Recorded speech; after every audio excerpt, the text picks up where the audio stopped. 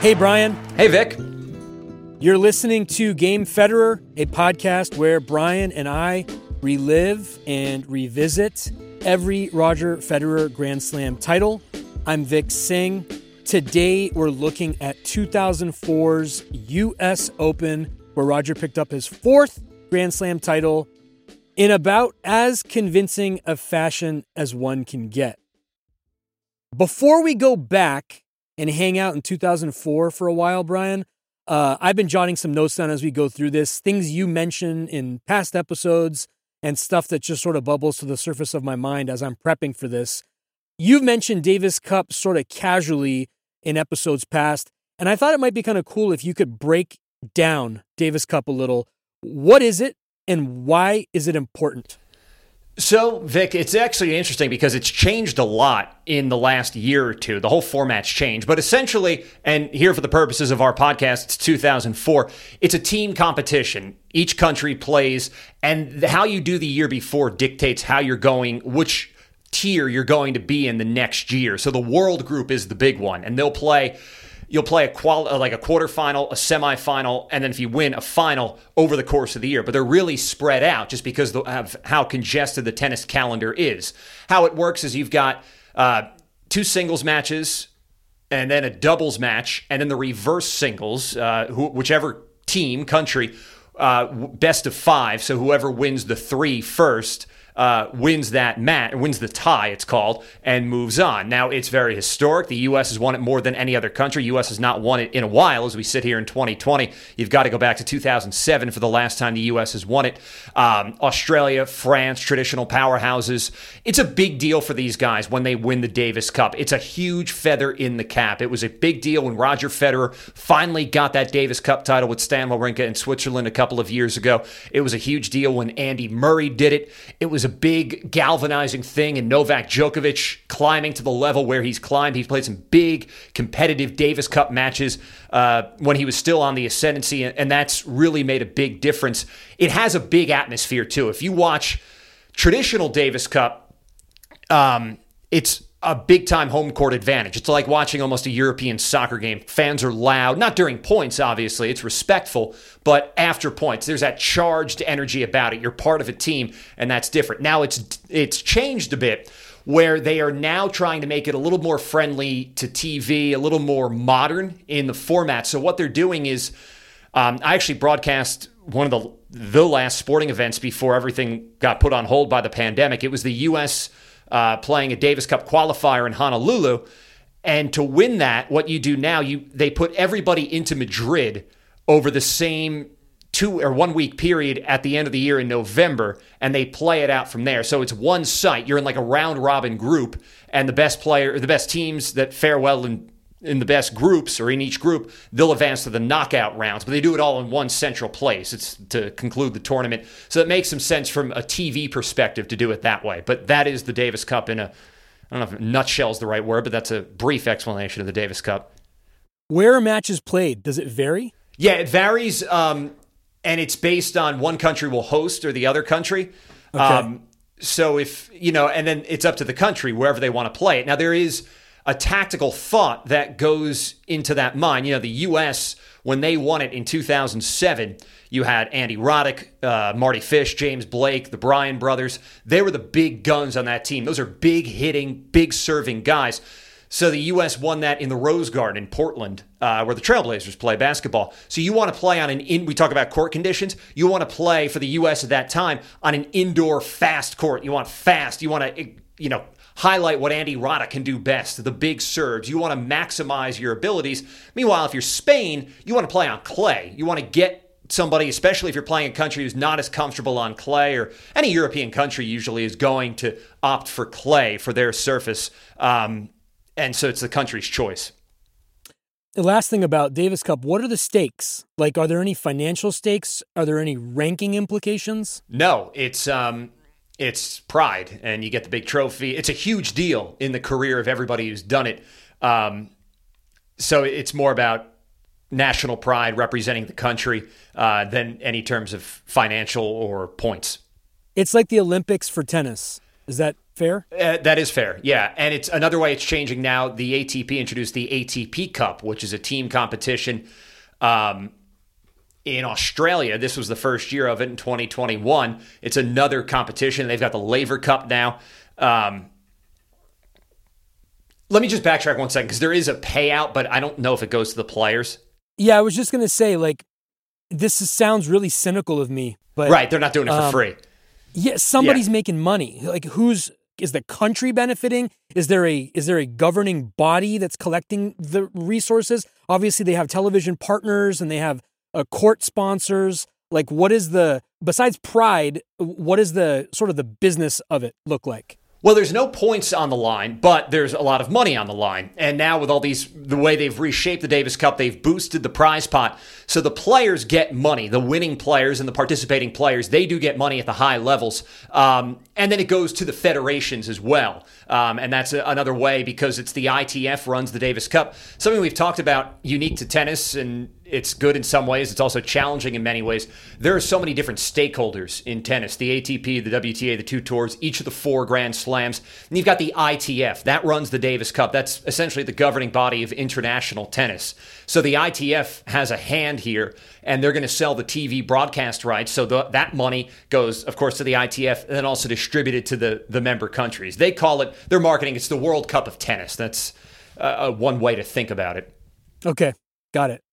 Let's set the stage to, or blaze the trail, if you will, to the 2004 U.S. Open. After Wimbledon, which we covered last time, Roger won immediately at Gstaad, his home tournament in Switzerland. He beat a guy named Igor Andreev in the final. And if I say any of these names, by the way, and if anything jumps out, as always, please stop me. Igor Andreev. Andreev, thank you. And semantics, I wouldn't call this his home. It's his home tournament because it's in Switzerland, but his real home tournament, the one that really is big to him, is Basel, the Swiss indoors, which is played in the fall. That's what we talked about. I don't remember if it was last time or 2 shows ago. We talked about, he was a ball kid there when he was growing up, and that's the one to him that's absolutely huge. But Gstaad at the time was really big to him. It's a clay tournament, so he doesn't really play it anymore. Especially because of the timing. It's when everybody's gearing up for hard courts. Some guys can still go on to clay. But at the time, early in his career, he was getting, I think we talked about this last time, getting right off the grass court at Wimbledon where he had won the title. He played on grass for 2 months, nothing but. Then he steps on the court in Gstaad 2 days later and he wins the tournament. That's very impressive, but this was a historically impressive year for Federer.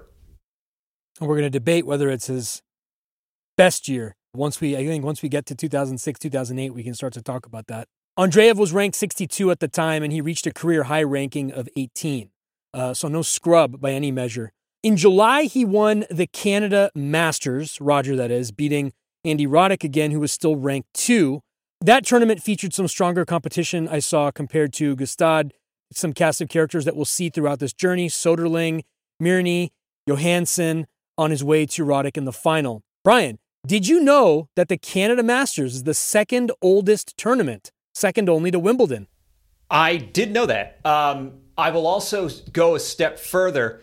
We talk about the strength of the fields because it's a Masters event, so it's a big deal. The way they do it now, they split it where the men go to one city, the women go to another, Montreal and Toronto, and they flip those based on each year. But when the men or the women, the Montreal tournament, the edition of this tournament, they play it at the former home of the Montreal Expos, to any baseball fans who are listening out there. Not Olympic Stadium where they had the Olympics, but it was a place called Jarry Park. And if you look at an overhead shot of that stadium, you can see one section of seating where the press box is and everything. It's shaped like a baseball diamond, like you're sitting behind home plate. And that's the area right behind one of the baselines. It's a great tournament. Sadly, this year, the Toronto portion of it, the Montreal portion's already been canceled. Toronto, we'll see what happens. The men were in Montreal last year, so the men are in Toronto this year here in 2020. But yeah, it's a great tournament. I did know that it is very old and very historic. Yeah, it goes back all the way to 1881. A little trivia for you, Brian. Do you know who has won it the most on the men's side? Without looking. Is it, I broadcast it last year, so some of the fun facts are still in my mind. Was it Lendl? It was. Von Lendl. So, Max Mirny gave him a hard time in Canada. well, at least made him sweat a little. But for his career, Max was 2-8 against Roger. I did a lot of these comparisons for this week in particular because we're starting to see a lot of these names come through more and more. He had considerable success, Max, that is, in doubles, though. He was ranked number 1 at one point and won several Grand Slams. Brian, how's doubles money? It's not a bad way to make a living, but you're not going to be as wealthy as you would be playing singles. If you're at the top part of the doubles game like Max Mirny was, you're going to do pretty well, but it's harder to be in the middle class of doubles players than it is to be in the middle class of the singles players. You'll make a wage, but remember with tennis, we talk about this a lot. You see those gaudy prize money figures at the bottom of a draw. You'll see how prize money's, this guy's won $500,000 this year. This is great. But these players have to pay for their own travel. They've got to pay for a coach. There's no weekly salary. So it's you eat what you kill. And that money goes away pretty quickly. So as we sit here recording this and everything's on hold right now, these guys aren't having any income, real income on their way in. So it's a tough time for everybody. So doubles money is good, but it's not as much as the singles, but it has been on the rise lately. Great point about the eat what you kill. You also didn't mention taxes too. As soon as, depending on where you live, I think that's why a few of the players live in tax havens like Monte Carlo for obvious reasons, right? Wow. And Switzerland, I would imagine too. Depending on where you live does a lot of work in that statement, because if you look at where a lot of players live, you will see that, wow, that's interesting. What's the connection there? And it's usually tax related. Switzerland, Florida Monte too, Carlo. Right? Florida, there's no state income tax, of course. Same with Texas. A lot of the Australian guys will actually live in the Bahamas, some of the islands. And there's tax advantage, but it's tough to be based in Australia. And then when it's great for the month, 6 weeks that you can be, that the tour is in Australia, but the rest of the year, that's a long flight. So it makes sense for them. Leighton Hewitt is an example of this, to have a base a little bit closer to where most of the work's going to be done. Why is a pro better at doubles than at singles? What is the ingredient of a good doubles player that would not show up necessarily on a singles court? It depends on the player. A lot of it is the hands, the reflexes. If you're playing singles, you've got to have good hands and reflexes.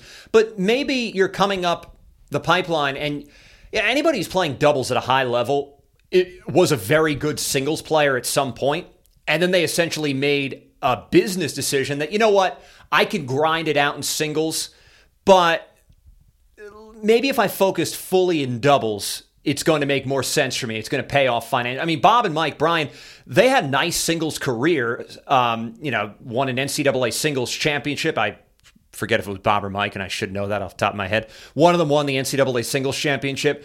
But then they realized, hey, we're really good at playing together. It's unique to them, of course, being twins.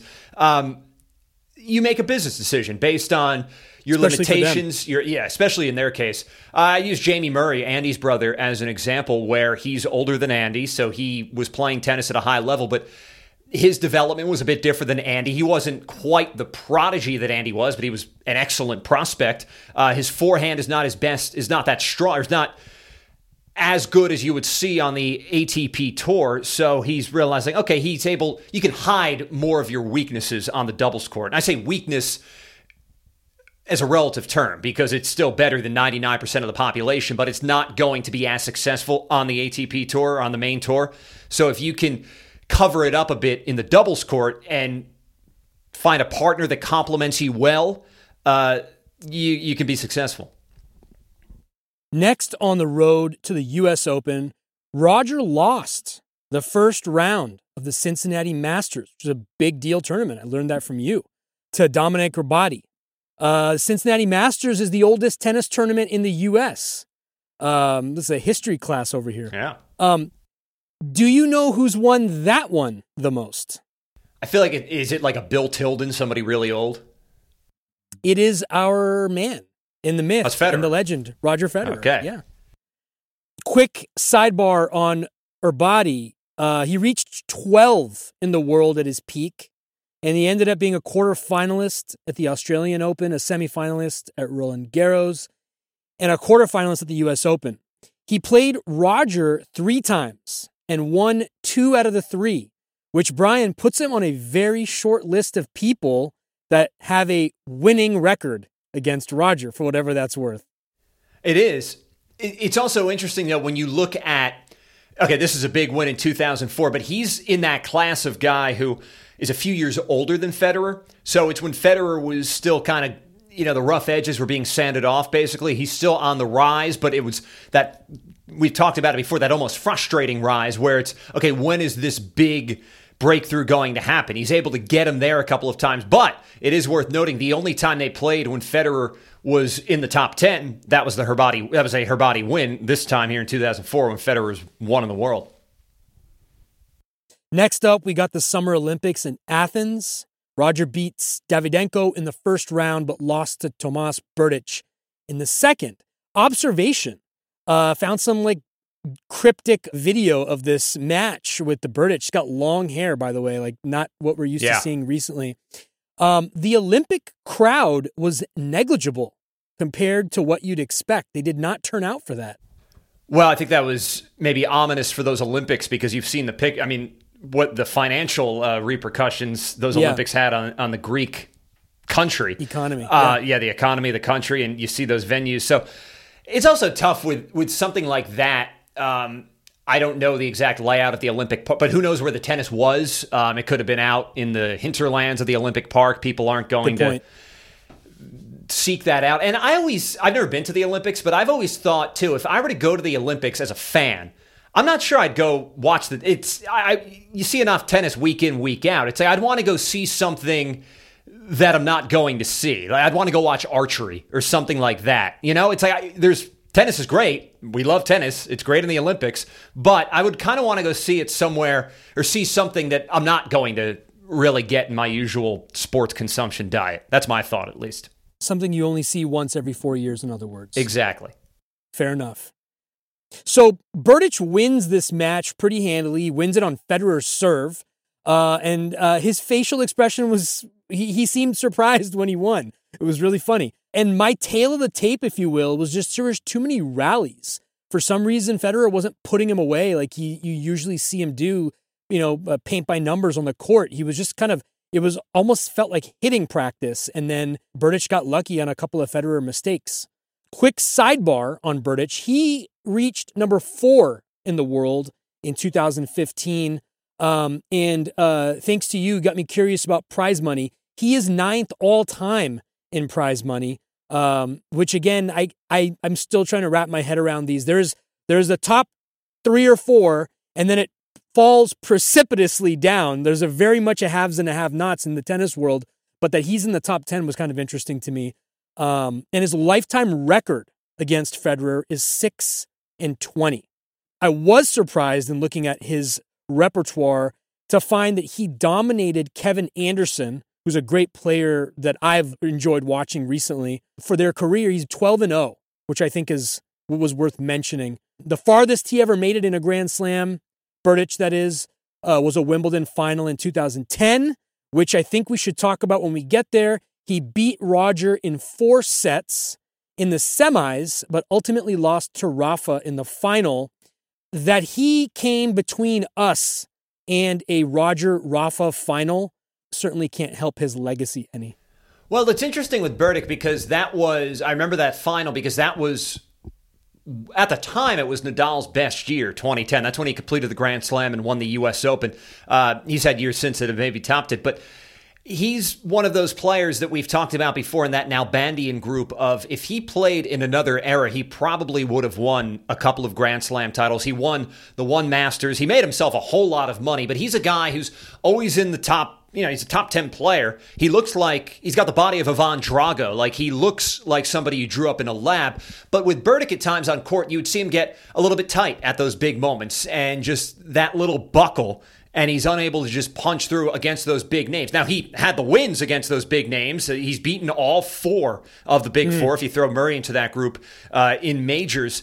It's interesting you bring up that Kevin Anderson stat because they're the same age. And Kevin Anderson's been having some physical problems the last couple of years, but Burdick just retired last year. Anderson's the perfect example of a late bloomer. He went to college. Burdick did not. So in terms of physical gifts, yeah, Kevin Anderson's really tall. He's got a great serve, but all around, Burdick is probably a little bit more gifted than Anderson is. So I'm not, 12-0 is surprising, but I'm not surprised that he had the upper hand in the head-to-head. Okay. Anderson went to college in the States, right? Illinois. Illinois, that's right. Yeah. I remember that being a big storyline when he got pretty far, and he was a finalist. Finalist at Wimbledon and the U.S. Open. Yeah. Okay. U.S. Open. Let's run through this. Round one, Albert Costa in straight sets. Costa eventually reached a tour ranking of 6 and won a French Open in 2002. This is rare, Vic, where you see Federer get a really tough first-round opponent. And so just the way the seeding works here, Costa is what you would call a floater because they seed 1 through 32, and then outside of 32, everybody else gets thrown in the pot. So more often than not, statistically, if you're the 1 seed, you'll get the world number 90. You'll get some kind of wild card in the first round. But you get Costa, who I think was 44 at the time. That's a really tough first-round opponent. It's somebody who's a few years older than Federer. We've talked about that issue with those players who have a little bit more maturity, a little bit more seasoning than him. So you don't see that too often where you get this kind of tricky first-round opponent if you're Federer. I mean, you do see it pop up from time to time, but Federer has usually been fortunate because he's been at the top of the rankings for so long that he'll draw the more favorable first-round opponent. This was a tough one. You would have actually expected to see the second round matchup maybe be the first one. Marcos Baghdatis, who's a qualifier, right? Instead, we get a second round match. This puts Marcos on the map. I want to get your thoughts on him when I run through this. It was a 4-setter, and it was Marcos' first Grand Slam event. He did not play like it was. It was, pretty impressive that he took a set away from the number 1 player. He's the only other player besides Agassi that tournament that got a set off of Roger. They play again in the round of 16 of the Australian Open in 2005, where Marcos goes through Ljubicic and Robredo to get there, both top 20-ish players. So this guy was formidable. I don't know. I tried to find some stuff on my handy newspapers.com subscription about whether or not what Roger knew about Baghdatis coming in. There wasn't really a whole lot of stuff there. But the match was interesting. And I went back and I watched it. Roger takes the first set 6-2, no problem. There's a great sequence there, though. It's 2-2 in the second set, and Baghdatis hits a drop shot that gets Federer thinking. It was reminiscent of when Nadal got Federer thinking in Miami, the last episode we talked about. So the sequence is that drop shot, and then next on a Fed serve, Marcos keeps returning it. Every shot that Federer's hitting should be a winner or should be like a non-returnable hit, but he keeps the rally going. He's trying new things on the fly, which was fascinating. Again, the confidence and the swagger of like a younger guy with nothing to lose. Another drop shot. Fed hits a lob to save it. Baghdatis chases it and lobs one back. And then Federer volleys a winner, which would be a winner under ordinary circumstances. But Baghdatis smashes a running forehand, cross-court winner. Federer does his signature look down at the ground before turning around to walk back up to the baseline. The crowd goes wild. He's officially a U.S. Open favorite, and all he had to do was hit one shot. Yeah, and that's kind of who Marcos Baghdatis was. And what's interesting about this match is, okay, Al Costa's a tough first-round opponent, but in a lot of ways, yeah, he's a good player. Federer was better than him, and Federer knew his game. Federer doesn't know Baghdatis' game. He's certainly heard of him. He was a junior number 1 by the time they had played this match. But he's not familiar with it. And that familiarity thing is so huge. We've talked about that before. A few years later at the U.S. Open, I was there when John Isner, his first year on tour, he played Federer. He wins a set off Federer. And it's, okay, Isner takes that first set, but you never really felt like, okay, he's going to win this match. It's Federer's going to make some adjustments, figure things out. And yeah, he got through in 4 sets. It's that same thing here with Baghdatis. Baghdatis' style, of course, endears him to a lot of people. The other Baghdatis, I don't know if you call it a footnote, but we'll talk about this in future shows. He was on the other side of, that last great Andre Agassi moment at the U.S. Open in 2006, that late night win where they're both cramping. Agassi can barely move, and Andre gets the win. That was his last win at the U.S. Open, last win of his professional career. So that's maybe how Baghdatis is remembered at the U.S. Open. It's been a shame for Baghdatis with the injuries because he never caught a break. But he's one of those guys who was out there grinding. I was in Australia last year, 2019, and before the tournament started, watching qualifying. And anytime qualifying at a major tennis tournament is fascinating because you'll see a young player coming up. You'll see guys or women that you've heard of, but they're maybe down on their luck. And Baghdatis was one of those guys. And I'm watching this court. Place is packed with Marcus Baghdatis fans. And he's trying to qualify for the Australian Open. He doesn't really need to be out here doing this, but he's doing it. He doesn't want to give it up. He eventually did retire later in the year. But he's a guy who's fascinating. He's colorful. He's from Cyprus, so that's an interesting, too many professional athletes from Cyprus, so you get a pretty passionate fan base around him wherever he goes, and it's one of those unique things, yeah. I was at that the cramping Agassi match, and it was wow. I'll never forget it. You were in the stadium? I was at the stadium, yeah, with my friend Ryan. Shout out to Ryan Callahan if he's listening.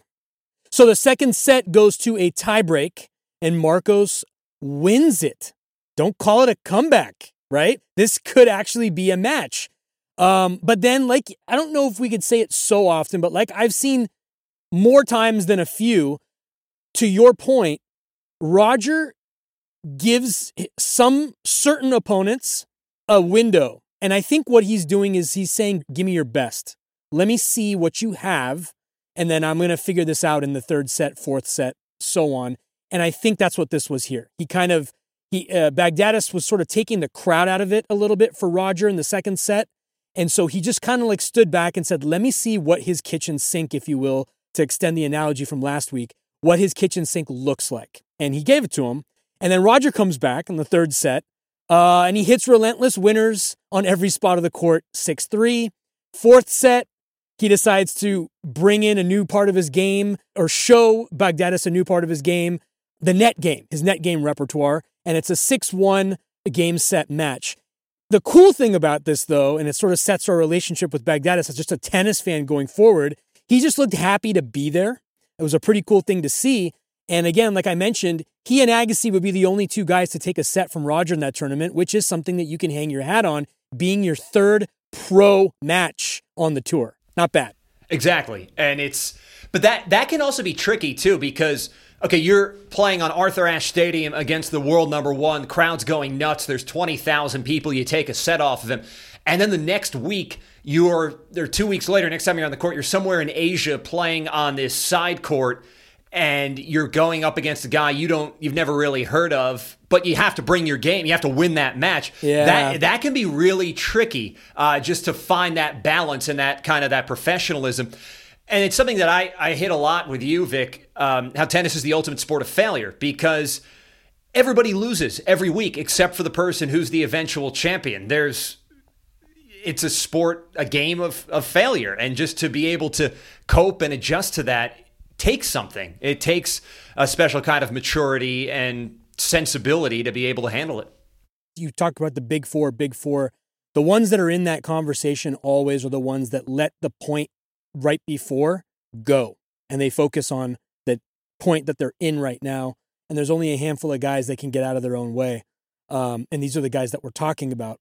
Quick sidebar on Baghdatis. We're going to talk about him more down the road here, but he finished his career 1-7 against Federer, 1-9 against Nadal. He reached a peak rank of 8. Again, quite an enormous feat from being a qualifier from Cyprus in the 2004 U.S. Open. Overall, he's one of those players that make you wonder what they could have done had they not been plagued by injuries. He was a runner-up at the Australian Open and reached as high as the semis at Wimbledon. So, yeah, not going to make our Hall of Fame cutoff, but certainly was an entertainer at a very, very minimum. Exactly, and we'll be able to talk about him more when we talk about the 2006 Australian Open. Yes. Rounds 3 and 4 of the U.S. Open were kind of snoozers. Fabrice Santoro, 3 sets. Andrei Pavel, I believe that was a walkover. Federer didn't even have to play that, so bonus points for him. My name of the week as we talk about going through these draws, because what you just said there, now I get your point looking at the scoreline, but you never watch a Fabrice Santoro match and use the word snoozer in the same sentence, because Fabrice Santoro is one of the great entertainers of tennis over the last 2 decades, 3 decades. So the Magician is his nickname, and that should kind of tell you everything you need to know about him. He played two-hand off the forehand and the backhand. That's very rare to see somebody playing two-hand forehand. He could hit any shot from anywhere on the court. He had tremendous movement. I'll never forget a 2007 match at the U.S. Open. He played James Blake, came back from, I think it was 2 sets down to take Blake to a 5th. Late night, crowd's going nuts. They want Blake to win, but Santoro's putting on an absolute show. Blake does come through. I think it was the first time he'd ever won a 5-set match. And that was Santoro in a nutshell. He would always wear some colorful clothes. If you want to fall down a fun rabbit hole, watch Fabrice Santoro videos on YouTube for a while. I'm going to take you up on that, and we're going to talk about him next week ad nauseum. No majors, right? Never won a major, but he was a guy who was around forever. And in a good, if you look at the longevity records, it's Federer. In terms of majors played, I think it's Federer, Feliciano Lopez are even, and then there's a big drop off, but it's Santoro's in third behind those two. He did a cool thing. He retired, I think, 2007 or 2008. But in 2010, he came back to play the Australian Open so he could play a major in 4 different decades, 80s, 90s, aughts, and teens. So it's that kind of thing. He's gotten into some coaching. He had a lot of doubles wins, won the Australian Open a couple of times in doubles, but never got as far at a major. But he was somebody who was able to do it at a high level for a long period of time. I'm looking at him right now. He does TV for French Open coverage now. Yeah, he coached Milos Raonic for a bit. He wears a lot of hats. Oh, wow. He coached Raonic. Interesting. Yeah. Before McEnroe. I think it might have actually been after, because McEnroe was not long with Raonic. I think it might have actually been after. Raonic went through coaches at a pretty quick clip for a while, and I think Santoro was part of that window. Quarterfinal was an epic one, a 5-setter with the great Andre Agassi. Andre was then a twice champion at this point, 94 and 99. In this tournament, he came in ranked 8. They went back and forth exchanging sets, which is the ultimate fan gift, right? It's a boxing match to split decision at the end, which is nice to see. And this one was another one that we talked about a little bit last time. We talked about weather. Weather was a little bit of a factor here as well. Rain delay actually forced the match into a second day. And Federer was up 2-1 starting the second day, and he attributed his poor performance to bad conditions. Andre played better in the wind overall. Any reactionary thoughts to that? Like why Andre would be more suited for bad weather? Well, when you watch this match, it really is it's 2 matches. Because when they came back on the following, I forget if it was a Wednesday, Thursday, or a Thursday, Friday, when they came back the second day to finish it, the wind was in the 30s. And the way the wind is at the U.S. Open, and this is 2004 before they had built the roof, because it's a little bit different now. Stadium is so big. It's the largest permanent tennis stadium in the world.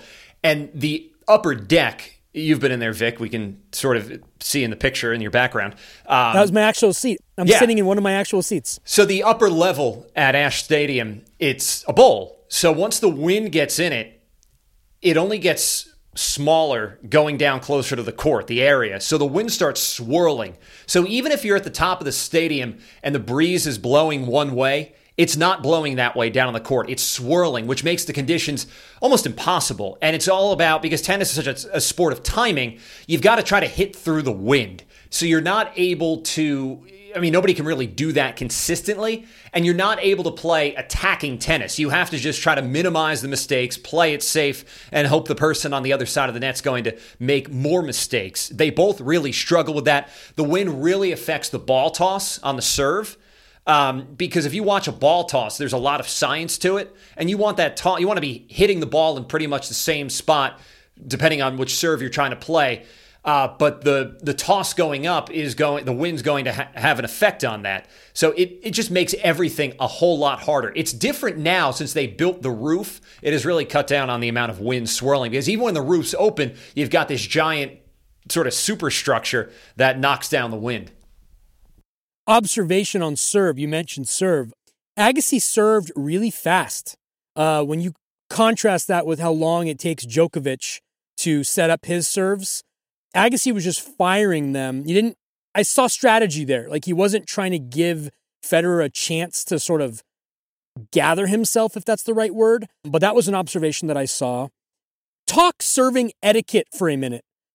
Too fast versus too slow. What is the law, or the unwritten law, if you will? Well, the law is written, and it's pretty blurry, and especially depending on who's on the court, and that's going to affect Djokovic. Well, more Nadal than Djokovic. He's usually the number one. I mean, Djokovic takes a while, but Nadal takes also his sweet time serving. So the rule is you have to play at the server's pace. So if the server's ready to go, the returner has to be ready to play the point. Now, some guys will complain that the server's going too fast. Nick Kyrgios goes very fast. Federer goes pretty quick. Agassi goes quick. The last couple of years on tour, they've instituted a serve clock, a shot clock, basically. So what it is once the umpire calls the score, the clock starts. 25 seconds, you've got to play the serve. Now, sometimes you'll see the guy hitting the serve and the clock is hit 0. They won't call it. It's not going to be called every time. First time it's a warning, and then you start losing serves. Last year, the U.S. Open final, 2019, I did the radio broadcast. And so you've got Nadal, he hates the serve clock. He does not like being rushed. He likes his time on the court. And Daniil Medvedev works very quickly. So Medvedev is getting mad that Nadal's taking so long. Medvedev is also saying, I'm ready to serve, playing at the server's pace. Nadal's not ready. This isn't fair to me. So that was an ongoing thing throughout that final. You'll also see Nadal get angry if he's called for it. Now, I do agree with him that there maybe should be some discretion by the umpire, whereas if you've got a 30-shot rally and, the women finish the point, they're doubled over, gasping for air, it is tough to all of a sudden hit that clock and the 25 seconds are starting. And you will see umpires try to take a pause, then say the score, just to buy them a few more seconds and a little bit more leniency. But the rule is you've got to play at the server's pace. So Federer and Agassi here, and this is really before the true arrival of Nadal. It was before Djokovic had really made his splash, and he worked, a little bit slower as well with his rituals. So this is the way tennis has traditionally been played in terms of the serves, but you have seen it take longer the last couple of years. Federer's pace is right up my alley. He Yeah. just gets it done. And you're talking about the motion and how deliberate and intentional the ball toss is. They called him a conductor. They've given him all the superlatives, but when he's serving, he really truly does look like a magician. It is I'm watching these early matches now, and you compare it to the stuff he's doing in 2018, 19, and 20, he has isolated the precision and the perfection of his serve. It looks the same then as it does now, which is really hard to do. Makes it look easy, but it actually is super hard to do, especially with our body ergonomics changing and whatnot. Exactly. And that's, other players like Maria Sharapova is an example. We talked about her when we talked about 2004 Wimbledon, where she was such a bigger server. And then once she had her shoulder issues, it's not, the Sharapova over the second half of her career, it's not the same serve that she won Wimbledon, won the U.S. Open with. And get credit to her for adjusting, but it blunts the power of what was a huge weapon. So a lot of fortune for Federer just to be able to stay healthy and hit those same serves. But yeah, it is something that has evolved. Nadal's talked about changing his serve the last couple of years. He made some adjustments to try to put a little more pop onto it. But yeah, Federer has been pretty much the same all the way through. You mentioned Sharapova, like the ability to generate power begets confidence. And if you lose power, you lose confidence. And that's some of what you see there. Like if you're not able to rely on that powerful serve, then it just takes, we talked about this with Roddick too, right? Like that's why was Federer able to respond to Roddick, was because Roddick was like, how did you just return that serve? Right. I don't know what to do. Yeah. So speaking of serves, Federer has 7 aces in the first set against Agassi. Then later he's up 5-2 on Agassi's serve. And Federer hits a backhand drop shot, barely grazes the net, and Agassi doesn't even make a run for it. This is the first set, by the way. Like, talk about feeling defeated. You usually run for things in the first set, or maybe he's conserving energy, but he's seemingly an ocean away. And then McEnroe, right then, without skipping a beat, says this guy could be the greatest player that ever lived. This is before even winning his 4th Grand Slam, which I don't know if that's premature or not, but these are the kinds of things that were being said about Roger when the ghost of Pete Sampras really hadn't even fully formed yet. He was still around, potentially. That point gave him set point. In the second set, Agassi breaks Fed's service game and goes up 3-0 early. Gets 3 set points on Federer's serve, set 2 for Agassi, which is always a signifier to me. Change those shirts, right? We get to watch the changing of the shirts tradition. We got a match, the U.S. Open. I noticed a couple of things watching the replay. The upper rows were kind of empty that night, which was sort of strikingly odd for me that it was a U.S. Open, that it was a quarterfinal, and Agassi was in it. But I did see Kevin Garnett in attendance. You know how much I love basketball. KG and his love of tennis. He's been attending these games since I can remember. Any comment or anecdote about Kevin Garnett or basketball players in particular? Actually, this is a sad one, but I remember last year, Kobe Bryant was at the U.S. Open, and I was amazed. I think he actually came out. So before the match, there's the coin toss, and you take the picture. And he did the coin toss, and it was for a Federer match. And there's a picture of the two of them on court. And I was amazed with Kobe. He was doing a lot of interviews, promoting his children's book he had written. I was amazed because when you see these celebrities at the U.S. Open and all these tournaments, they usually come in, they sit courtside, they get their face on the big screen, they're photographed, and you go to he was there, it felt like, for 2 days, and he was all over the place. He's watching, Coco Gauff was playing on Armstrong, so he was out there watching Coco Gauff. He was doing all the different, I know he was on the internal U.S. Open digital show. He was on with ESPN, on with Tennis Channel. He was everywhere. And that was one of the first, I thought about that the day that Kobe died. He was so full of life. And that's one of the great tragedies of what happened. He comes to mind quickly. Is there a Jack Nicholson or a Spike Lee of tennis match attendees that come to mind for you? Anna Wintour. She is friends with Federer. He's into his fashion. She's usually in his box courtside at the U.S. Open. We've seen her around the world as well. She's in there. He's got some famous friends. Hugh Jackman, you'll see him pop in from time to time. There was a time when Gwen Stefani and who's the guy from Bush? Gavin Rossdale. They were very tight with the Federers. I'm not sure how that friendship has evolved since they're no longer a couple. But they were in the box court. I think for that Nadal, the 2008, that epic Wimbledon final, they were courtside with Mirka Federer. They're in there a lot. Jordan was in the Federer box a couple of years ago. Tiger too, right? Tiger's been there a couple of times. Of course, all the Nike tie-ins when Federer was with Nike. So a lot of that was Nike. But when Jordan was there, Federer actually wore Jordans, which was really cool. I this remember is probably 2014. He had the Jordan. I forget which model of Jordans. But he hit a really good tweener that night, and it was right in front of Jordan. It was really cool. But Anna Wintour, I would say, is the hands-down Jack of tennis. She's the Jack of tennis. All the greats were in attendance this match too, which is a regular going forward, as we'll see for Federer matches. They all come out of the woodwork. Wilander was there, and just on and on. It starts to become a storyline. And also, Vic, I wanted to talk about you mentioned the empty seats. I don't know, I wish I did, but it's hard to track down the schedule of play, because if this was Wednesday, it was a quarterfinal. If it started Wednesday, they would have had, this probably would have been the second match on. So what happens is after the first match, you've been to the U.S. Open, the players leave the court, usually from a women's match that went before, and everybody goes out and gets food, gets something to drink, walks around. So I'm guessing that's why it looks a little bit empty early. There was also bad weather that night. We know were unable to complete the match that night. So maybe some people just thought, you know what? I'm not going to make the trip out to the Open tonight just because of the rain. So that has something to do with it as well. But I would guess it had something to do with the scheduling and just people going to get some refreshment. Later in the match, Fed's first service game of a set that he goes up 2-1, Agassi has an advantage.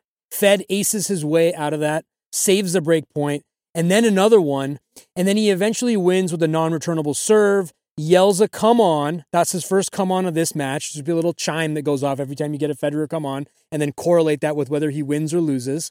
And then he stares. The interesting thing that I saw there was he stared at Agassi for a long time.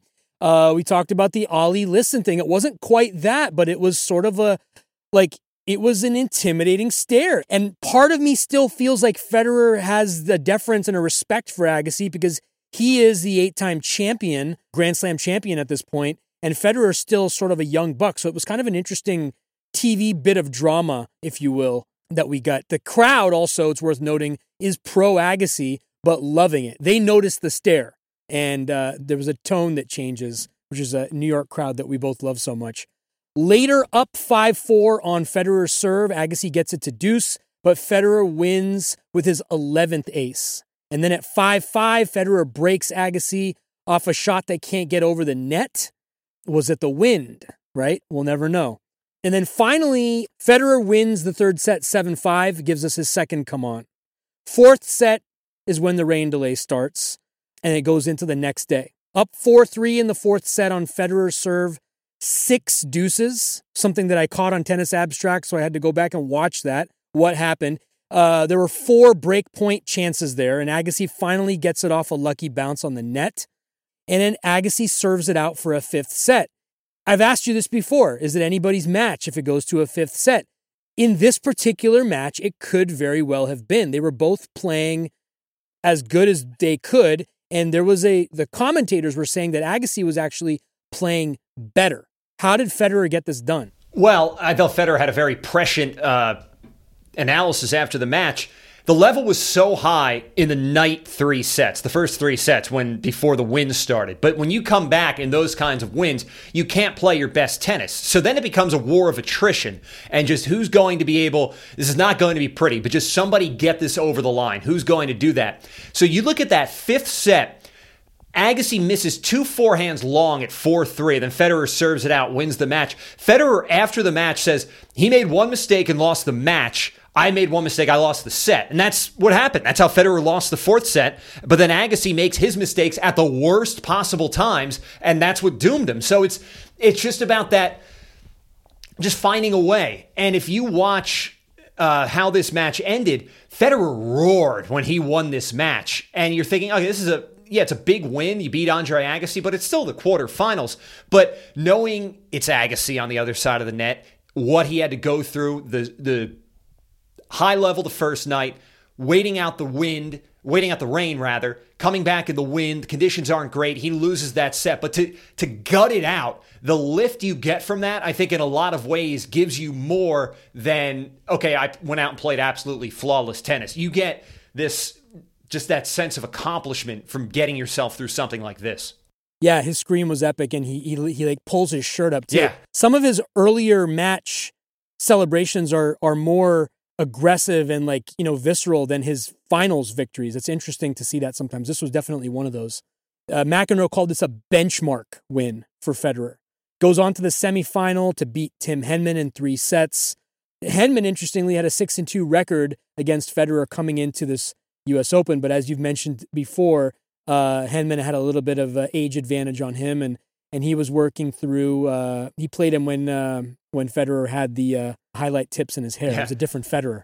But something else with Henman in this match, Henman, we talked about him, I think, last episode. Yeah. Or we've talked about him earlier. I asked you if he teed up the world for Andy Murray, basically. Oh, right. Yeah, we talked about that perspective of things. Now, Henman was he played at the net a lot, so he doesn't have the firepower that Federer does. And Federer once he was able to get through those early jitters, was able to just sort of overpower Henman. Now, Henman was able to give him problems. We talked about that going into this. He was 6-2 against him all time. But Henman also coming into this he had struggled with some injuries throughout the 2004 season. He had played to get to this semifinal 3 5-setters and 2 4-setters, where Federer had lost the 1 set to Baghdanis. He gets the walkover. Okay, he has a tough match spread over 2 days against Agassi, so you do have to recover from that. But Henman's road was much tougher to navigate than Federer's was to get to this point. I'm going to run down the final real quick with Hewitt, but on the top of it, I just want to get your reaction. How does this happen? How do you go 6-0 and then 7-6, meaning like come back to a tiebreak, and then 6-0. Can you just articulate the rationale, if you will, from Hewitt's perspective? Federer, I get, but where was Hewitt? What happened? Okay, well, I think and it's very easy for me to sit here saying this when I'm not on the court in a major final as a gifted player, but how something like this could happen.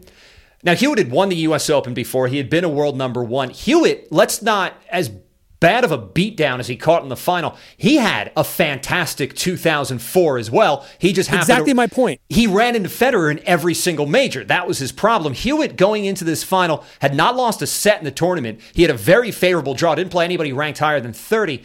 But, okay, so you come out and maybe one thing doesn't go your way, and then all of a sudden you're down an early break. So, okay, you're down 2-love early in the set. Then you get broken again, and you're thinking, oh no, here we go. I've served twice. I have not held serve. Then Federer holds. It's 4-love. And you're thinking, okay, this set might be gone, but let's get myself together for the second set. Not that you're just going to let the set go, but you're already sort of looking ahead. So in that second set, he digs in his heels. He plays much better, gets it to a tiebreak. Anything can happen in a tiebreak. Doesn't happen for Hewitt. He had chances even earlier in that set to put it away, but couldn't do it. And then once you get to that tiebreak and lose, that's pretty deflating. And then the third set could very quickly go. Now, saying all that, that's maybe what Hewitt was thinking, but you might have had, to pick anybody on the other side of the net that day. That's how good Federer was playing, that he might not have been able to do anything better. Federer was just playing otherworldly tennis.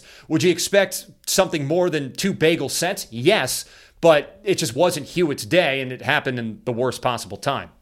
I read an article that said the perfect place to get bagels is New York City, so what better place, which was neither here nor there. But I wondered how many times he had been blanked like that. I looked it up. He's lost 6-0 before, but never twice in the same match, and certainly not in a final. So if there was ever a time to have this be sort of like a really sore thumb, if you will, sticking out thumb, they couldn't have picked a worse match to do it in. One reason it really sticks out, Vic, is because Hewitt is one of the last players you would expect to lose like that, because his game was based on hustle, getting to every ball, scrapping. So you're thinking, okay, he's going to find a way to just outwork, just claw himself onto the scoreboard. And the fact that he was unable to do that not once but twice is shocking.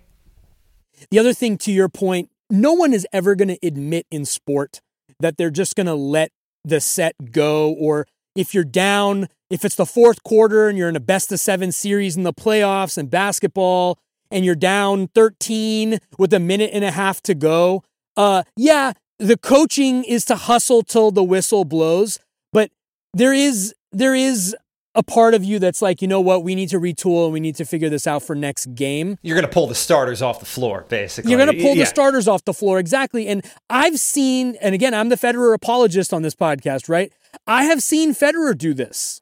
I have seen him get torched and just kind of not really go after the serve. There were a couple of aces that I've seen against him where he could have kind of gone for it, or he could have hit a return, but then it would have obviously been slammed back for a winner, but he just kind of like ran through the paces and it's like, okay, I'm going to lock and load for set 2. So no one will admit it, but we as the observer, we see it. Right. We see it all the time. And I will chalk that up for Hewitt in set 1, because set 2 he came back with fire.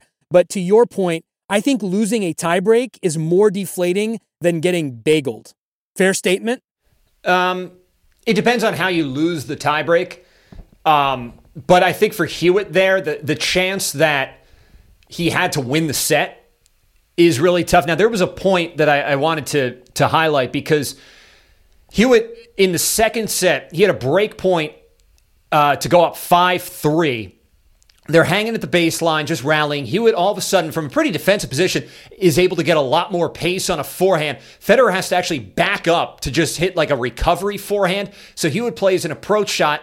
Good, not great. Federer, again, just blocks it back. Again, just keeping that point alive, playing defense. Hewitt comes in, he tries to rip it cross-court off the backhand, hits the net cord, and then floats wide. So he goes from that break point to deuce. Federer, ace, service winner. He's up 5-3 instead of 4-4. I mean, if it's 4-4, Hewitt's then serving to go up 5-4. Who knows? But maybe he wins that set without even getting to a tiebreak. So many of those what-ifs that you try not to think about, but they're going to be on your mind if you don't win that set.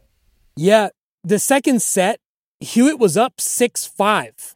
So he had so many chances, right, and it just wasn't his night. Okay, we can say that. That's the easy thing to say. But the observation that I had when you compare this match, which is a final, to the Agassi match, Federer was swinging, and the broadcast said this too, he was swinging like he already won. The first couple of games in set one, it was almost like it was over before it even started, and I don't know how to describe that. There are no words in the English language that I can put together to be as articulate as his playing was, but the only thing to say is watch what he does in the first couple of games, and it was almost like it was over. Like I've mentioned Kenny Smith in the slam dunk competition.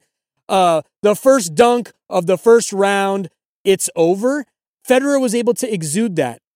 The other thing that I noticed observation-wise, and I don't know if you can speak to this or not, but the game was so much slower compared to the Agassi match. It was like the ball was hanging there, waiting for Federer to hit it or to get to it or to get around it. And the opposite on the other side of the court for Hewitt. Wherever Federer put the ball, it was always sort of a journey for Hewitt to get to it. And that was the match in a nutshell. It was the slowing of it down. He wasn't hitting a tennis ball. He was hitting a basketball. And it was noticeable compared to the Agassi match. Any thoughts or reactions to that?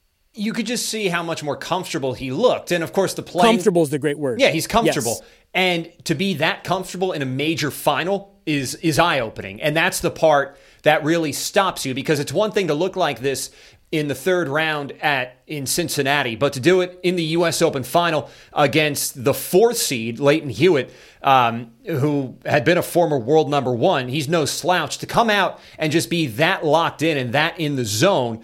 It's like in baseball, a pitcher who is just doing he's painting the corners. That's what Federer's doing. He's able to just get whatever he wants at any time, and it's just, you get into that rarefied air where nobody's going to beat you on that day. I think what's so mind-boggling about it, now that you've just said what you said, is that Hewitt and him are pretty much the same age. And Hewitt is a former number one, like a recent former number one. He's not a scrub, but this looked like a qualifier match. And I think that sort of was the breathtaking takeaway from this. Final set, up 5-0. Federer wins it on Hewitt's serve, which is another audacious thing. Most players serve it out to win, right? When you win on your opponent's serve, that's just insult to injury as far as tennis is concerned. And he does it with a running forehand winner on championship point, and he falls to his knees. This is one of his bigger sort of celebrations from a Grand Slam perspective. I think it's his first hard court. No, not his first hard court. US Open. His first U.S. Open. And you hear players talk about the first time is always big. We saw it certainly at Wimbledon the year prior. I mean, Wimbledon was the big one, but you win the U.S. Open. And you're a kid growing up in Switzerland. You're watching, Stefan Edberg. You're watching Pete Sampras. You're watching Andre Agassi, somebody you'd beaten 2 rounds earlier. But to win the U.S. Open is a huge deal. To do it in the fashion he did it is even bigger. It's one of those monumental days, and you could just see what that meant to him and how that kind of hit him all at once. Couple of quotables on the court. Hewitt said, "Too good, mate." You could hear it loud and clear. He's actually, I've noticed Hewitt was very gracious in defeat compared to a couple of other players that we can talk about as this sort of spreads out a little bit. It's always great to watch the emergence of an all-time great. I think Chris Fowler said that. And then knocking on the door of the greatest ever. Again, I want to get your thought on that when we contextualize this. Like, premature, or are we really there? A couple of quick other matches I just want to put out there for completion purposes that are sort of part of Roger's story here. In the first round, Safin, who we've talked about a lot, lost in the first round to Thomas Enqvist in 4 sets. Second round, Nadal and Roddick had a match. Roddick wins it pretty convincingly, 6-0, 6-3, 6-4. Nadal versus Roddick, they would play each other 10 times in Roddick's career. Roddick won 3 of those. In this U.S. Open match, which was their first meeting, they played again in the U.S. Open in 2011, and Rafa got his revenge there, coming off a year that you just said was one of his best ever. So it makes sense. A couple of more cast of characters from this story of ours. Second round, Youzhny beats Nalbandian in a 5-setter. Third round, Berdych beats Youzhny in a 5-setter. And then in the fourth round, Tommy Haas, who's a player that I want to talk about. I'm not sure I want to talk about him here, but he's a guy that hangs around in these tournaments in the Federer story. He beats Berdych in straight sets. Do you have something on Tommy Haas now, or do you want to save him for another day? He's a fascinating guy. When we talk about the Bollettieri, the training in South Florida, Haas was a big part of it. He's one of the big guys coming out of there. Of course, Agassi, everybody looks at him first. But Haas is a good buddy of Federer's, and he beat him, I think, in maybe one of the last matches of his career, Tommy Haas. He beat Federer, I want to say in Halle, on grass. And he's a tournament director now at Indian Wells. So there's a lot to talk about with Haas. But a lot of those matches you talked about, the other one too, Joachim Johansson beating Roddick, who's the defending champion, all of those served to really pave the way. We talk about Hewitt not losing a set going into the final and not playing a player ranked lower than 30. I think all of those wins benefited Hewitt because he didn't have to play Nalbandian. And so things worked out for him. He did nothing wrong. You have to play the players in front of you. But he had a very favorable draw. And you almost wonder, did he go into that final undercooked? Federer had to get through that war of attrition against Agassi. Tim Henman's always tough. Hewitt has an easier time not playing anybody ranked inside the top 30. Johansson in the semifinals. Very interesting fact there. Johansson was dating Hewitt's sister at the time. So these guys had practiced together. They knew each other quite well. He had a big booming serve, having taken out Roddick, obviously, in the quarters, but no match for Hewitt on that day. So it was a very different path for Hewitt, and you wonder, was he undercooked? That's kind of why I mentioned at the end, because it's always like looking back, like, could the outcome have been any different? We talked about this last time as well. I think Roger would have had all these guys, even Rafa. If Rafa had gotten through, I just feel like he wasn't there yet. Especially on a hard court. Yeah, this was not, he still needed a little more seasoning. Roddick would have been interesting. Yeah. And Roddick and Hewitt were the two guys that you wanted to see in the final, right? Yeah, I think going into this tournament, if you're a tennis fan, you want to see Federer Agassi, which you got, and it lived up to the billing. And you would want to see Federer Roddick in the final. You didn't get it. But those are the matches you would want to see. Okay. Contextualize Roger now from your vantage point. He's 4 for 4 in Grand Slam finals, and all the superlatives that you just heard me recite that the people were saying about him on the TV. Where are we at with Roger? Well, we're talking about him now in a very different light. And we talked, the end of 2003. Look at a year prior, basically. 2003, he wins Wimbledon. He has a chance to take over the number 1 ranking, doesn't win the U.S. Open. Okay, is he just a guy who's now in the mix as somebody who's going to be contending, or is he going to be an all-time great?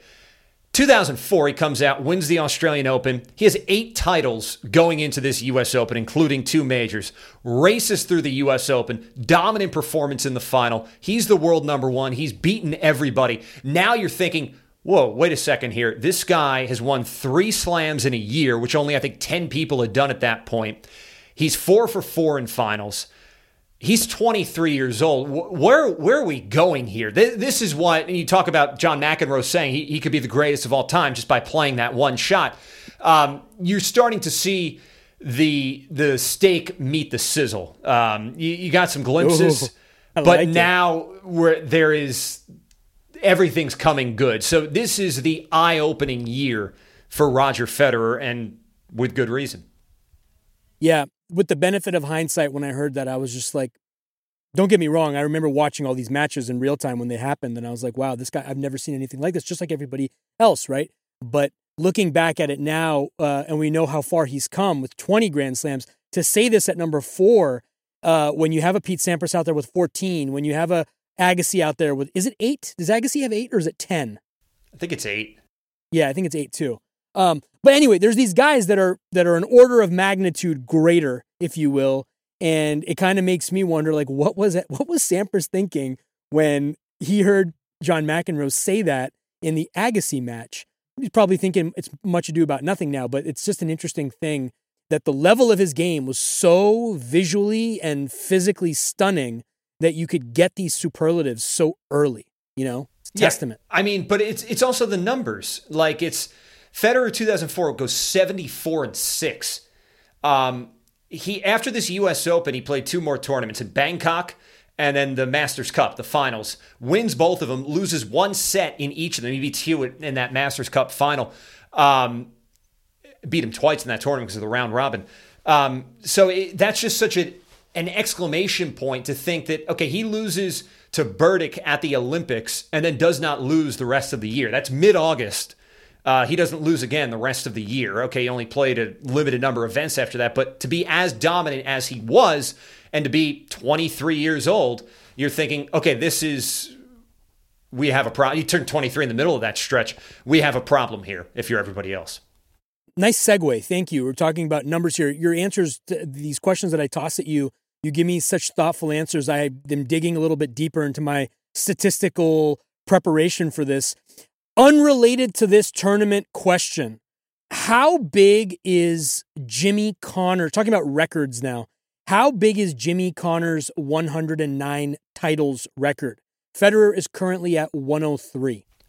Well, 109 is massive. I mean, just to win tournaments 109 times is incredible. But it is a different feel, or it's a different era of the sport. So I do think that is something to be considered. And that's all titles, right? It's all matches played as a professional? All pro, yeah, like ATP level matches. Like, not, there was no Challenger Tour in Jimmy Connor's days, but 109 tournament wins. I think in a lot of ways it's kind of similar to Margaret Court and Serena Williams on the women's side. I mean, you look at the major conversation, but Margaret Court was winning her majors in a very different era than Serena Williams has won her majors.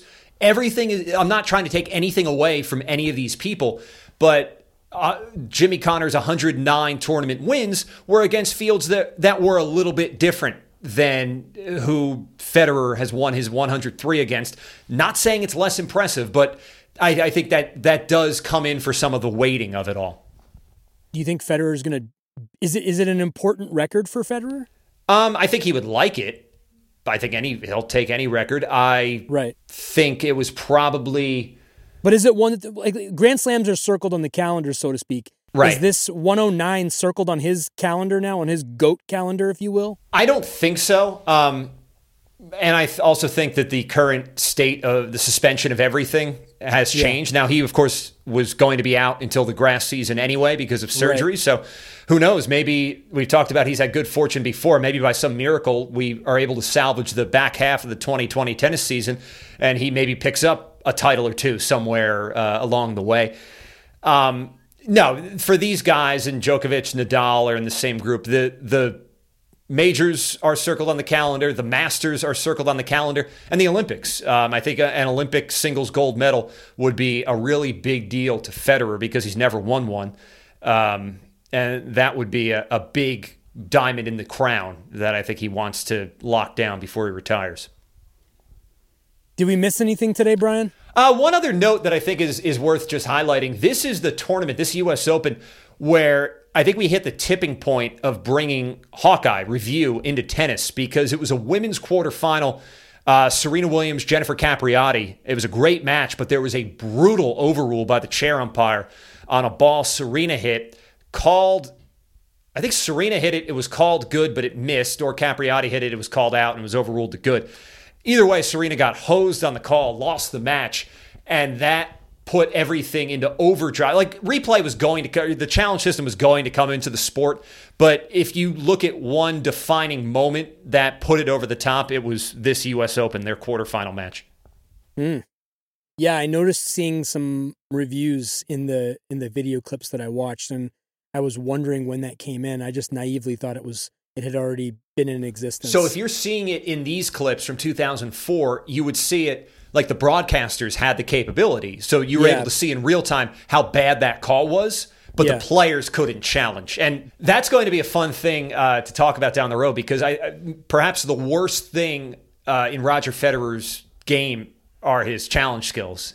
He's not good at it, and it's fun to think about and talk about. We'll have some fun with those. Do you want to preview us for next time? What's our next tournament? Well, we're skipping a few months. We're going to Wimbledon 2005. He loses an Australian. Yeah, that was Safin. Safin, right? Well, Safin manages to come back and win Australia. Basically, I think a good way to look at it is you have this historic year in 2004. You're the world number one. You win 3 majors. How do you follow that up? Is there a letdown?